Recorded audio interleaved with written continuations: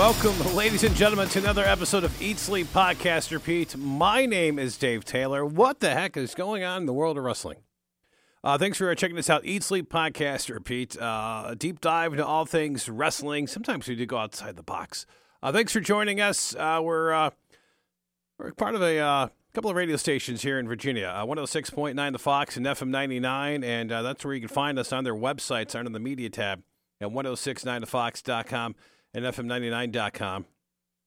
And you can also find us Facebook and Twitter, ESPR99. And anywhere you listen to podcasts, like you're doing right now, follow us, subscribe, get the notifications when we post new episodes like this. And we got a lot coming this month. Oh, my gosh. Who saw all this coming? Just search ESPR Wrestling. I guess Stitcher, TuneIn, iTunes, SoundCloud, Spotify, just to name a few. And make sure you get the notifications when we post new episodes. Okay, what the heck is going on in the world of wrestling? Again, thanks for checking us out. We're mainly going to focus right now on the Cody Rhodes situation and The Rock. It's one of those things where it's like, let's see what happens, because you really can't figure out what's going on here. And no matter how many times somebody may make predictions or a list of predictions, you're going to be right in the situation. I didn't see this coming. So let's go back to February 2nd, SmackDown. You know, Cody Rhodes basically going to make a decision, and well, you know, it's like, well, I'm not going to face Roman Reigns. You know, it's like I talked to this guy, and he came out, and all of a sudden it seemed like The Rock was involved. You know, but then like nothing was said. You know, nothing was made official that it was going to be The Rock and Roman, but people lost their minds. And all weekend, everything trended, we want Cody. You know, nobody knew what was going to happen, and it's almost like, it's kind of like, well, let's see what happens kind of thing.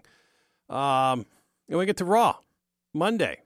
You know, it wasn't like a takeover of sorts, but the crowd at times, you know, definitely, you know, chanting Rocky sucks, and we want Cody, and, you know, there was that great segment with Seth Rollins and Drew McIntyre. By the way, Drew McIntyre has stepped on the gas. You know, just this last couple of weeks, man, he has been crushing it. Go follow his Twitter account if you're not already. It is fantastic. It's his Twitter X account, whatever you want to call it. You know, CM Punk hurt. You know, he's got the meme of the shirt, which he wore on Raw on Monday, in front of his main event grave, if you will. Just absolutely hilarious. And he's crushing it right now. But the crowd, you know, a lot of chants going into that situation. And, you know, and that was kind of it, because you're like, well, what's going on? And then they teased the whole Vegas presser that happened on Thursday the 8th. But before we get to that, before the presser happened in Vegas, The Rock was on the podcast with Pat McAfee. And what happened here, and I guess, and who knows, we could speculate all we want, you know. Was it going to be The Rock and Roman? Because this is something that we did want. We did want to happen. And, but, you know, it's like all of a sudden, you know, Cody wins the Rumble a second time. And you're like, okay, cool. Cody's going to finish the story. I'm fine with that. They've done a great job getting us there. You know, people were mad last year. And look, I get it. I was shocked that Cody lost. And then you're like, well, maybe, okay, Cody's going to happen here. He's going to get his win.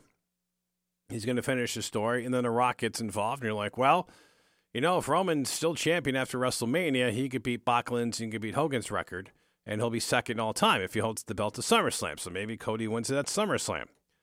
But, you know, it's like you're going to track this out past WrestleMania, because usually WrestleMania, in most cases, in the 39 previous WrestleManias, it's usually when most stories end and new ones begin. In some situations, obviously the Cody story continued, and the dude has been hot ever since. You know, he had the feud with Brock Lesnar. Now, he did kind of meander a little bit because I don't think they had anything for him for a while last year. And then things kind of picked up again. I mean, it's kind of hard, you know, to keep momentum going. You had a fun program with Shinsuke and stuff. But, you know, and then there was reports that, like, Cody not involved in the main event at Mania or whatever. And then that story was retracted, I think through Sports Illustrated or whatever else. And, you know, and then Rumble happens, Cody wins, everybody's like, oh my gosh, here we go. And then The Rock shows up, and they're like, well, what's going on here? You know, why didn't The Rock show up at the Royal Rumble and win that match? You know, The Rock just became a part of the brass of TKO. Is he stepping in? Is he overstepping his bounds because the internet committee just determined that that's what The Rock was doing? And then so The Rock goes on Pat McAfee on the February 8th and becomes heel Rock, which is fantastic, by the way. This is what Batista should have done when he first came back 10 years ago for WrestleMania 30. And it was great. He's talking about Cody crybabies and everything else, and it was the best Rock that we could ask for, which made it even better. Then we get to the Vegas presser, and it's weird they call it a press conference, but there was nobody taking questions. You had the Rhea segment with Becky Lynch, and as much as I want that to happen at Mania, I kind of wish they build towards it more organically. It's looking forward to that, but almost like Liv Morgan win the chamber match. Have Becky continue that chase, and it's and then have it happen where they could build into that. You had Bianca Belair, which I'm gonna assume they didn't make any note of it, maybe fighting Jade Cargill at Mania, which would be fantastic as well. Again, what a time to be a wrestling fan. Then you had the whole Seth Rollins segment. Going back and forth with comments. Roman wasn't there, but the comments that Roman said the previous week, kind of putting down Seth's title and everything else and talking about pops and lack of pops and everything. But then we get the segment, the Rock's out there and Roman Reigns is out there, and, it seems like, this is going to be the match. And then Cody comes out and, before we get to the Cody coming out, the Rock family tree, with Roman Reigns and everybody, and how their grandparents had this blood agreement, if you will, and then Cody comes out and says, I'm gonna fight Roman at Mania, and then there's lines about everybody's families, the Rhodes family and the Rock's family, and the Rock slaps Cody, and the world goes nuts, and the slap heard around the wrestling world, if you will, and everybody breaks it up, and the weird thing about that segment is the Rock kind of owned that segment in regards to him and Roman. And then Cody held his own and everything else. But it was just weird that Roman was really quiet in that particular situation, which, makes you speculate that at some point, yes, those two are going to wrestle. But when's that going to be? It's not going to be at this year's Mania. They did make it official.